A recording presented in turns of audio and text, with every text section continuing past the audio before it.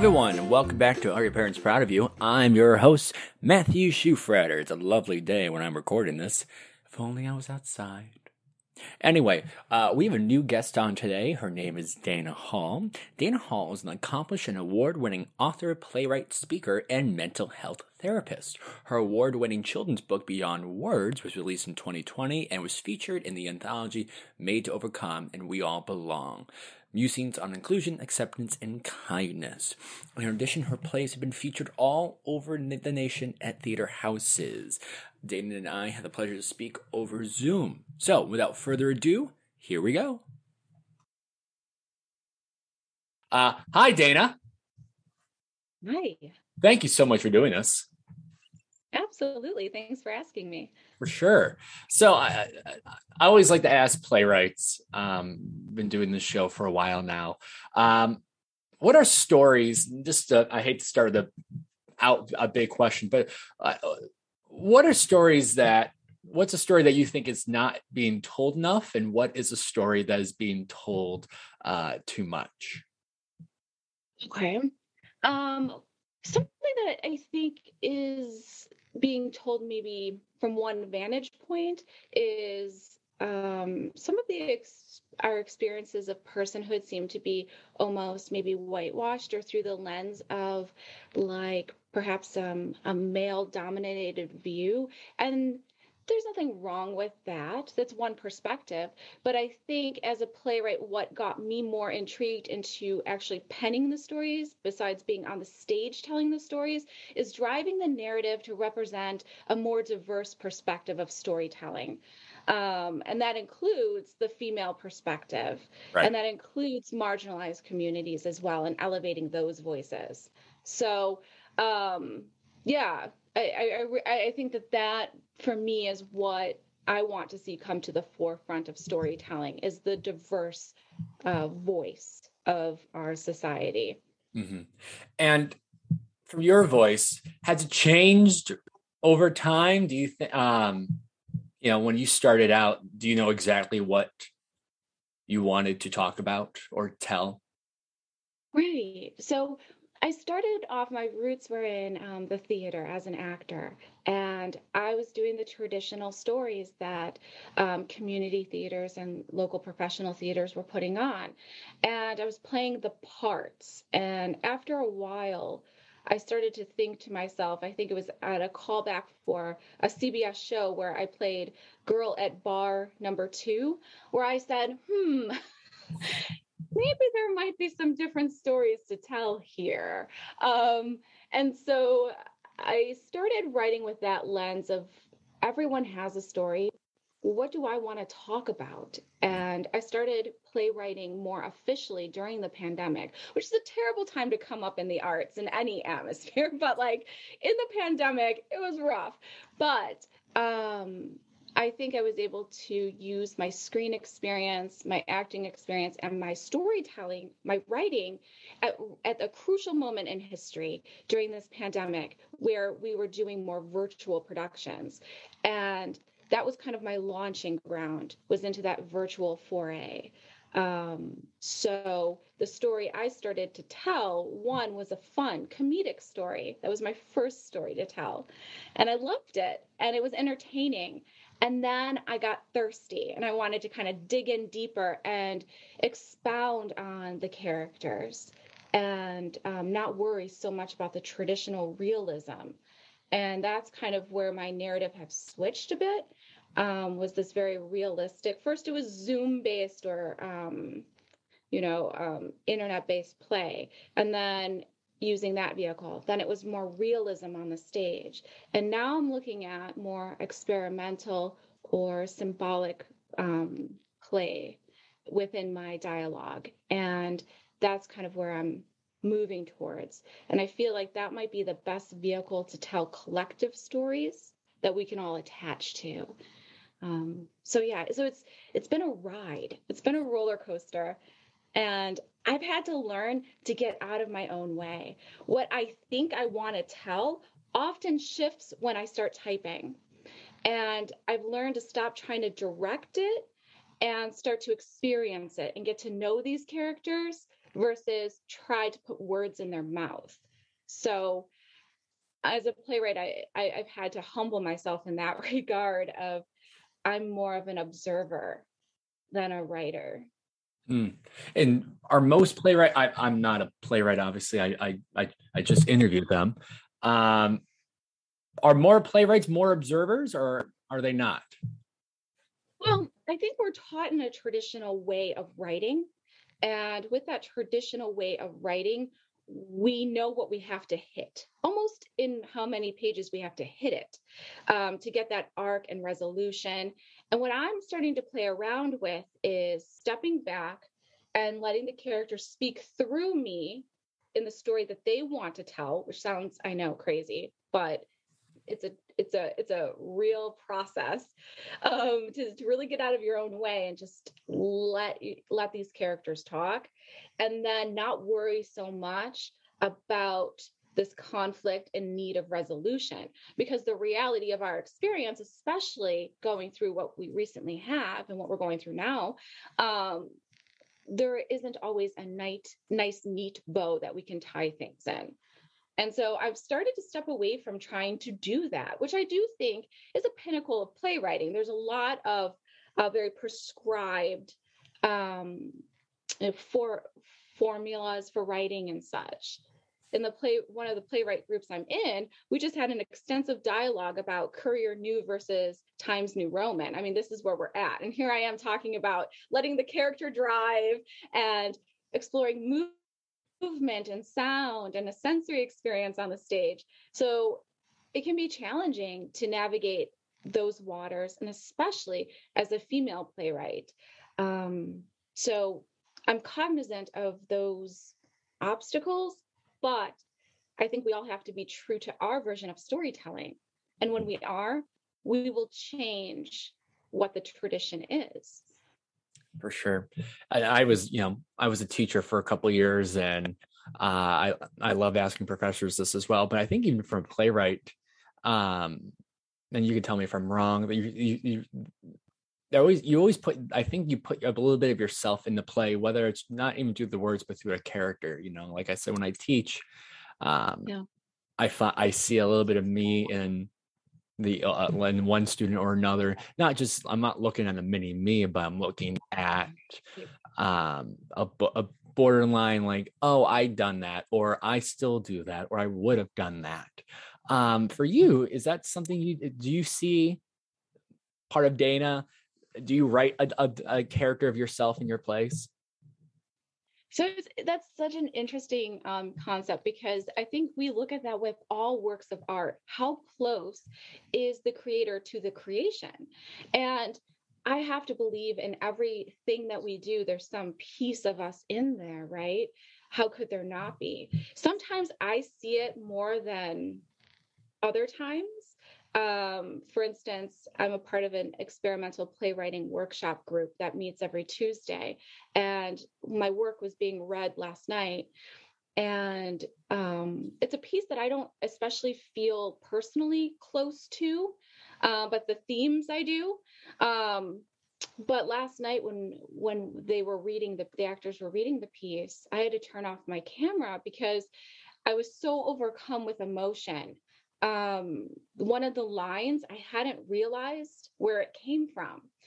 There was a line that said a mother and a daughter were speaking to each other, and the daughter was trying to leave an abusive dynamic.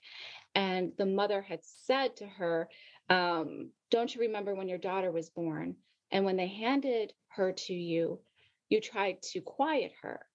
And the daughter says, yes, she was going to wake up the whole floor. I tried to comfort her.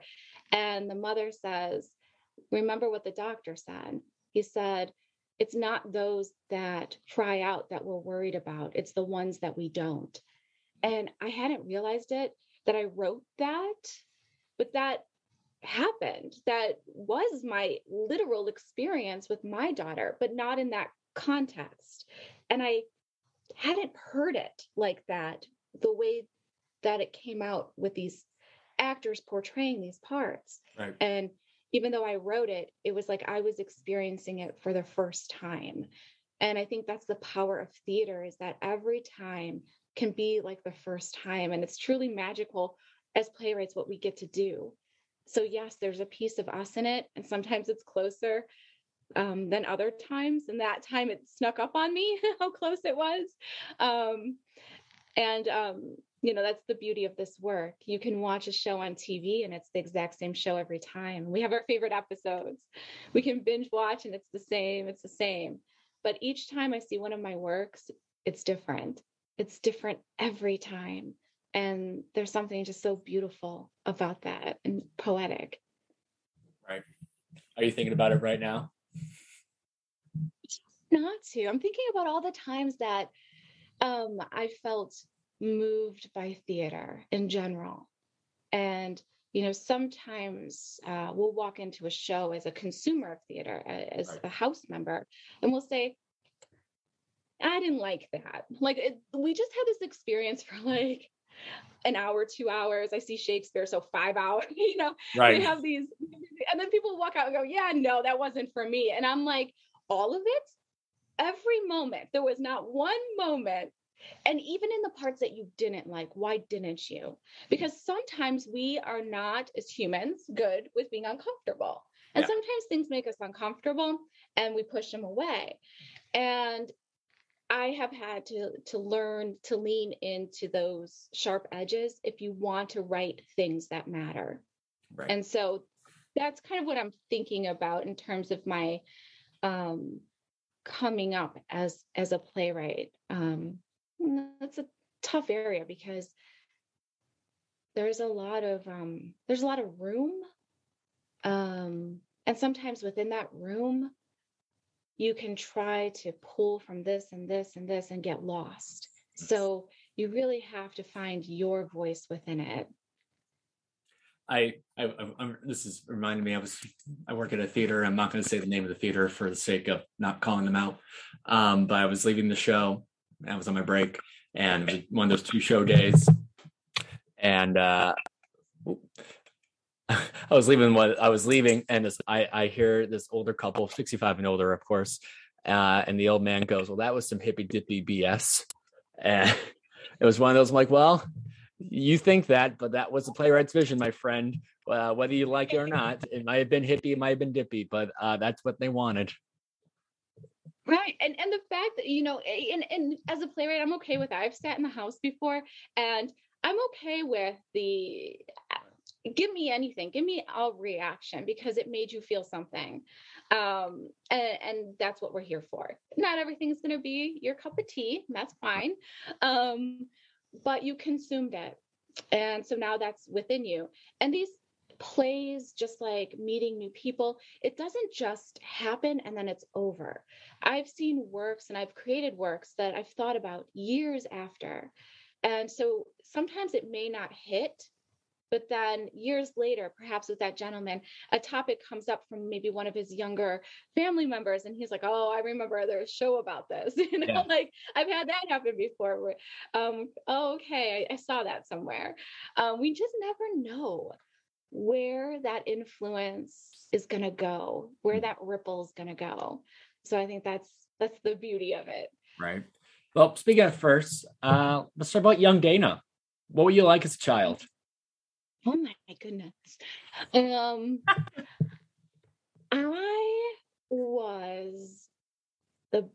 was creative. And I tried a lot of outlets for that creativity. And I tried drawing and painting, and that really wasn't my thing. I went into the stage acting and I did some modeling, and that wasn't my thing at that time. So I think I was kind of like in search of my creative home as a child, and I would try things out. And I come from a blue collar, middle class family in the suburbs right outside of Chicago.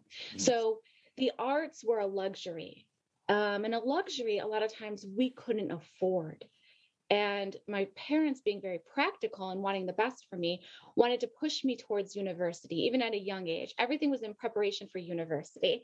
I love sports, sports fit into the narrative because sports could get you scholarships for the university. So All about the money. I was kind of so South Side Chicago, that is the narrative, that's what you do. And so that's what I did. And I checked all the boxes as a kid. But yet, after college and like towards the end of college, I my undergrad, I was like, I checked the boxes, but I'm not happy. Yeah. Like, and it blew my mind that you could check the boxes and not be happy. Yeah. And then what did your parents do? Were they ever interested in the arts, or whereas for them, like, oh, this is something that she's gonna pass. This is just gonna be a passing phase. Yeah. So I loved comedy. It was a wonderful vehicle for me. And my plays have a lot of humor. Even my very dramatic plays still have this element of humor to them. And growing up, I love my mom dearly, and she's my best friend in the world. And my mom's, if I could quote her on what she would say to me in her back of the yards kind of accent, would be, "You're not funny, Dana. You're not funny. You're not funny." Yeah. But she would say that, but I would see her smile. And so it was almost like my goal then to amp up my humor, my physical comedy, my improv. I would sneak up at night and watch Saturday Night Live.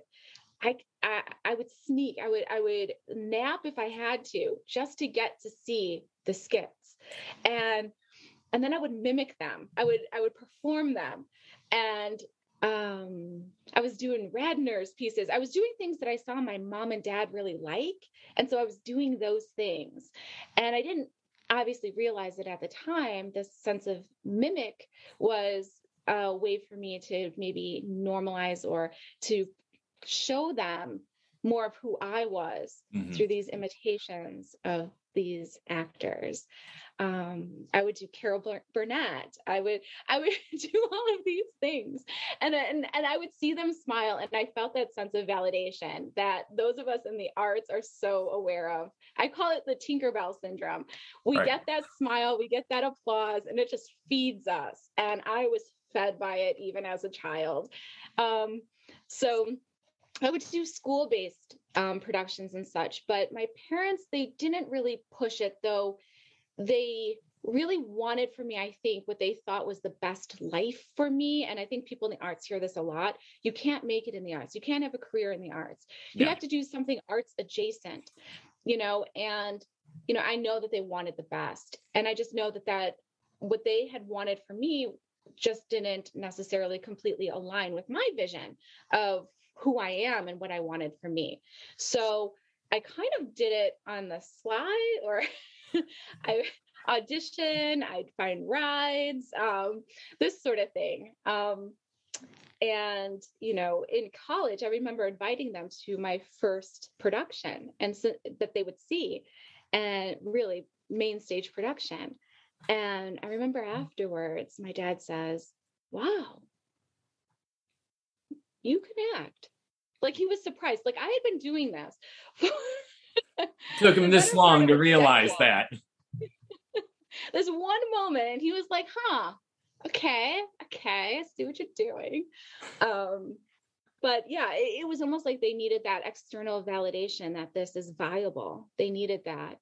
And what's nice is that I think what helped their lens a bit was my mother's brothers were artists, beautiful painters, sculptors, multimedia design, and just wonderful things. And my mother's closest relationship is with her eldest brother, who was an artist by trade. And so I think that eased the ground for me a little bit. Like, okay, she's an artist too, and we can embrace that now.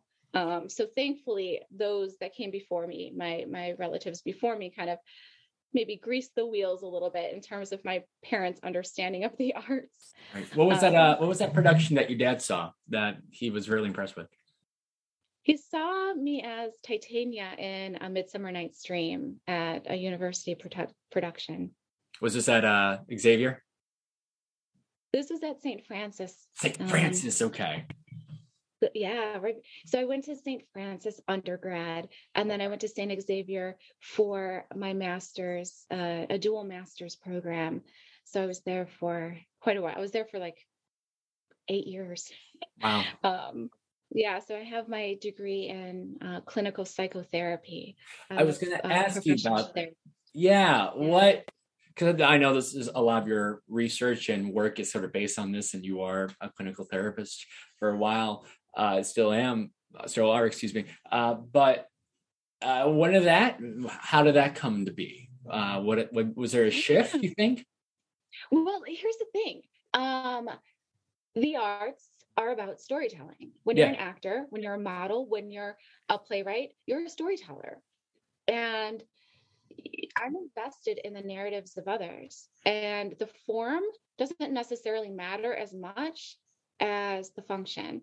So it was easy for me to listen to stories and want to be a part of those narratives. So therapy was organic, and it is. It's something. It's a passion.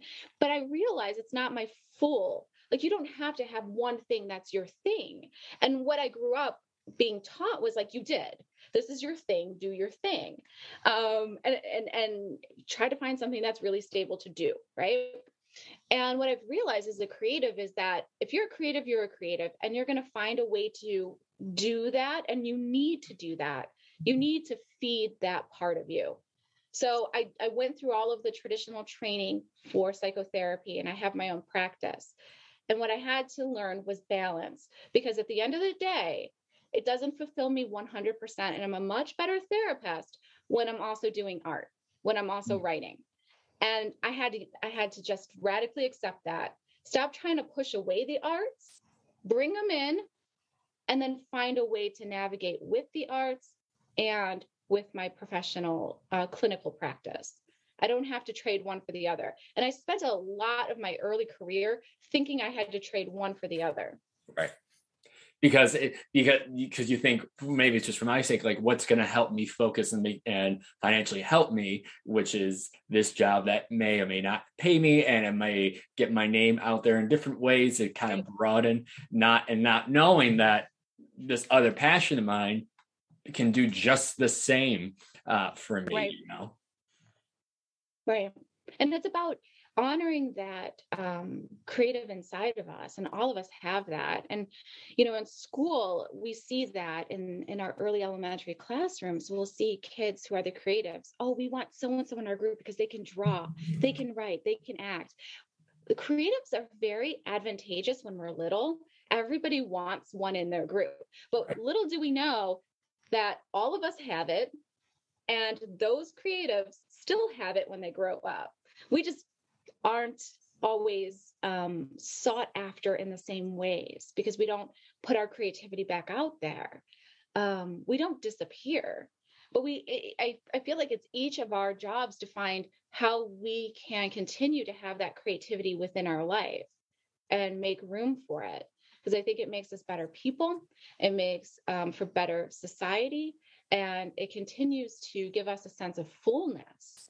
So, that's something that I also felt got tucked away. And having kids of my own, I see some of that where it's very encouraged now, but there comes a point where we're like, okay, enough of that. And that's a major mistake. And I think in education and society in general.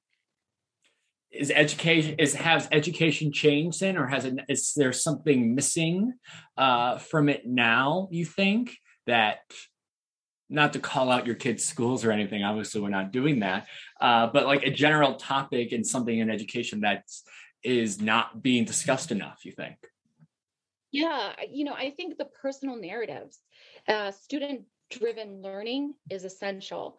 And my children go to a non-traditional school, but I've worked in traditional schools. I've spent a lot of my career as a guidance counselor in Chicago public schools.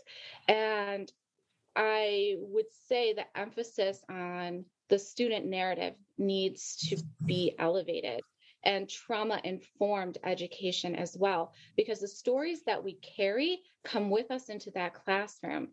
And there's no better way to reach a child then to understand them and teach from there. So differentiation. Not everyone should get the same instruction. And Right. I know, with funding, and I know the pitfalls of what I'm speaking of, but idealistically, if you're asking me, like, what would I add to the curriculum, it would definitely be a stronger social emotional component, and specifically in our school system, a trauma informed level of care to teach these children what to do with the difficult emotions that they may be carrying so that they can absorb the education around them. And I think playwriting is a vehicle for this. Mhm. However, we teach children to express their narrative, this needs to be in the schools. It's not an extracurricular activity. Having a voice isn't an elective. And we need to stop doing that to the arts. And we need to start really honoring it as a vehicle for self-discovery and for education. So I would absolutely advocate for putting playwriting, theater, and art into the mainstream of curriculum. Mhm. Yeah, I do. When I was in college, I did a practicum and teaching practicum at Collaboration Studios, if you ever heard of them. And it's an after-school program for kids and high schoolers. But the one thing we would do, and the kids would do, is they would do a show from scratch, write the play out. Yeah. So we would spend a couple of weeks, writing the play. And the one thing I would tell the kids is, this is not my story. I am not directing you. I'm not going to tell you what to do.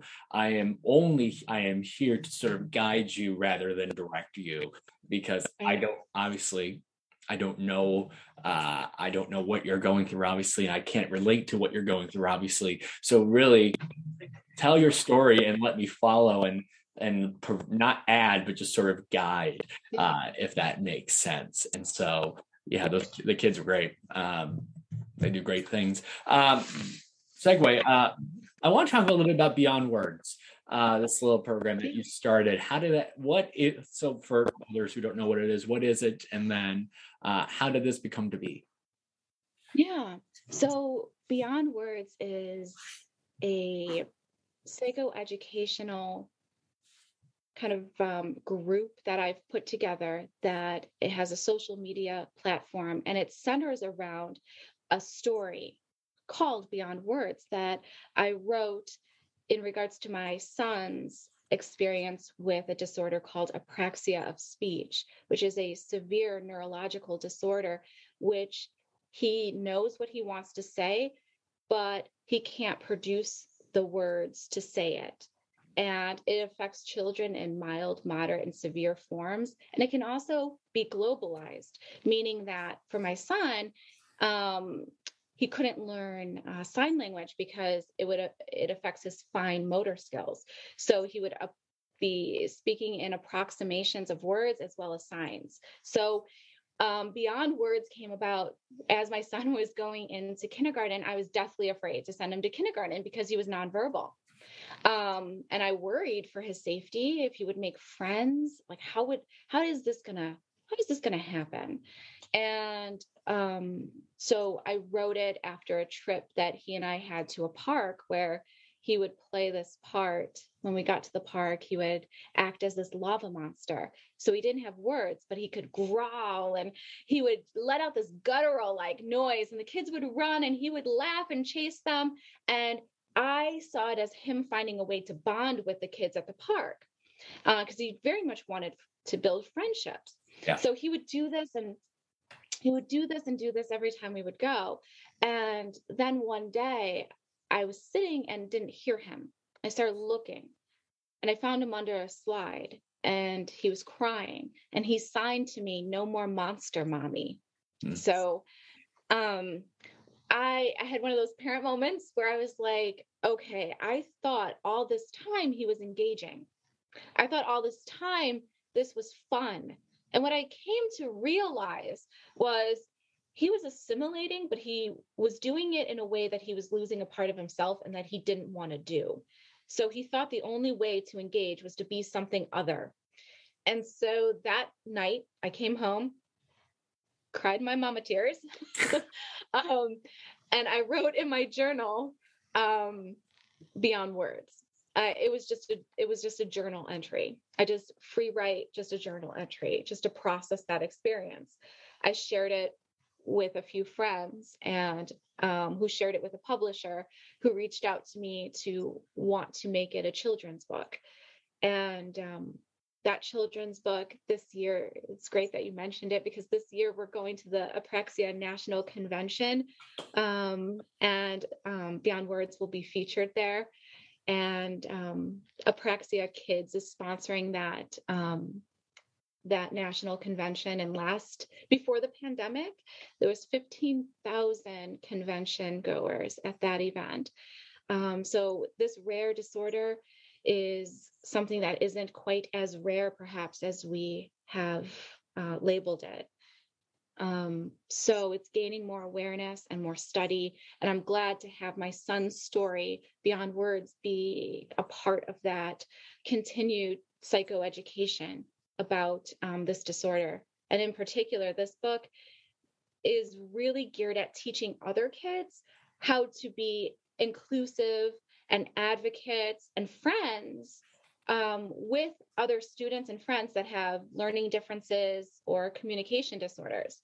That changed my son's life. He met his best friend the first day of school, and from there he just flourished, and he has lots of friends, and now he is verbal, but he does have limitations with his verbalization. But the friendship that his best friend has with him was the piece that helped him in his social engagement. So Beyond Words is also a nod to all those kids that speak up and out for other kids, and who realize that friends come in all packages, and we all have a lot to contribute. So that's our little nugget of a book, and my son and I will be doing a live reading of it on the second week of May. On Apraxia Kids Facebook page, we'll be doing a reading of it. So that's awesome. Has your son read the book? He has. He does not like the part where it shows him crying. He does not like that, because he says, when he first, I said, why don't you like it?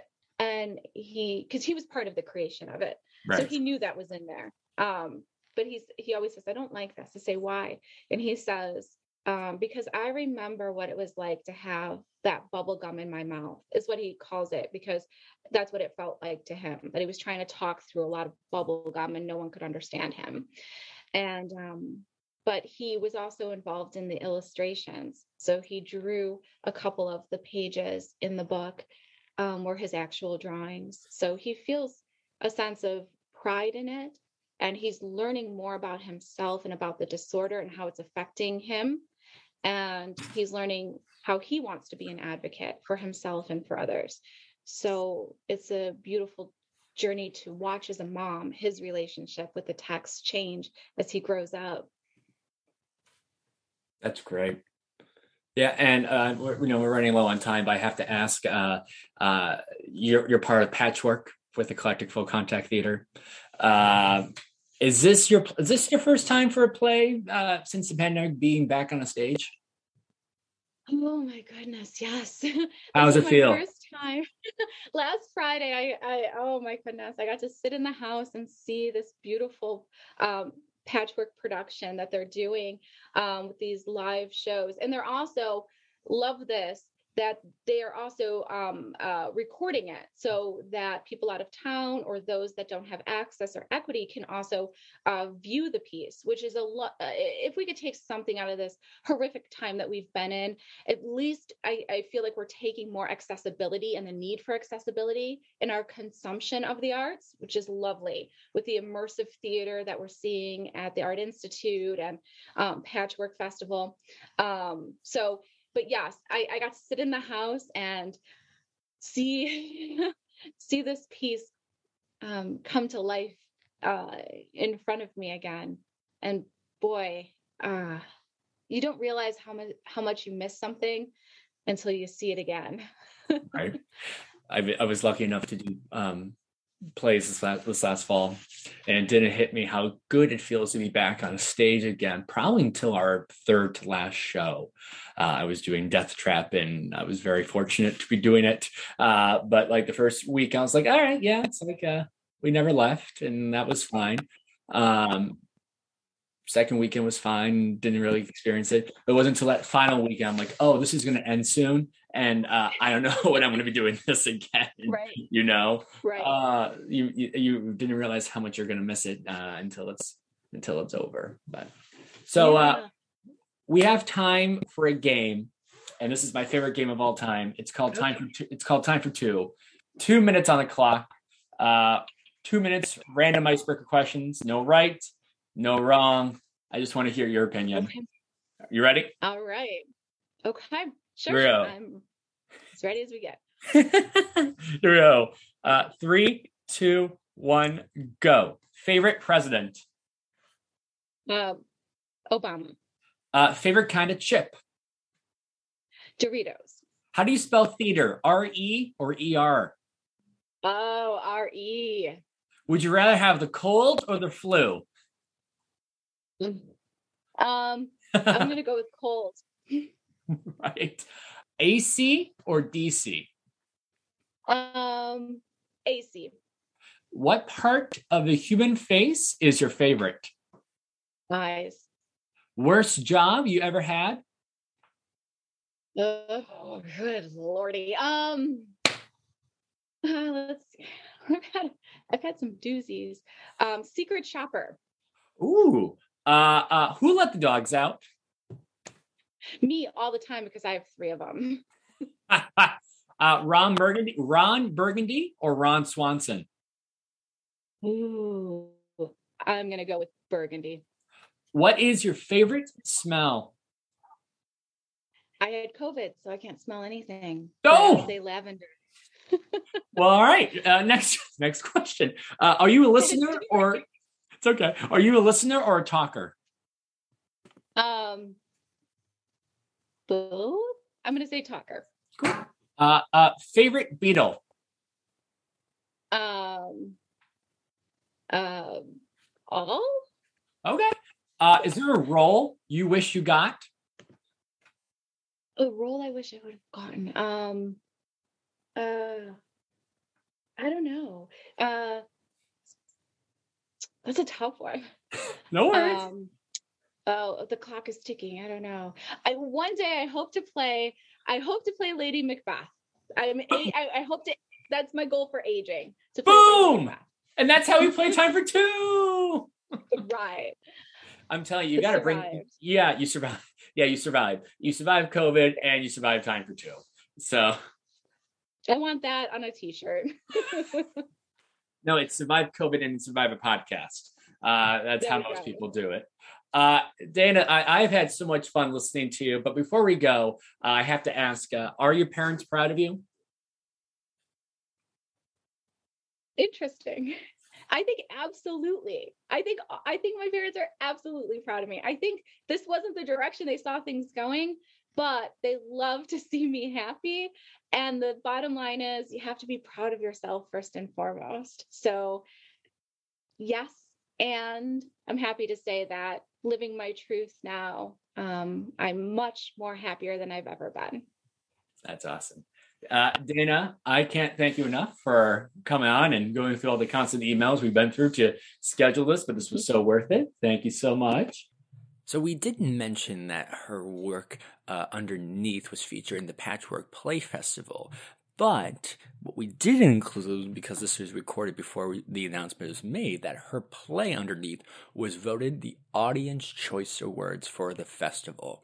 So congratulations to Dana for that, and thank you to Eclectic Full Contact Theater for producing that play. My thanks for Dana for coming on. Next week on All Your Parents Proud of You, I'm going to speak to another friend of mine, actor Alex Albrecht. My thanks to Griffin McCorrigal for just keeping me sane. Thanks, Griffin. All right, folks, I'll talk to you next week. Bye-bye. Oh, wait. You thought I was going to not plug in my social medias? You thought wrong. Like us on Facebook, follow us on Instagram at Parents Proud Podcast, and don't forget to email us at parentsproudpodcast@gmail.com.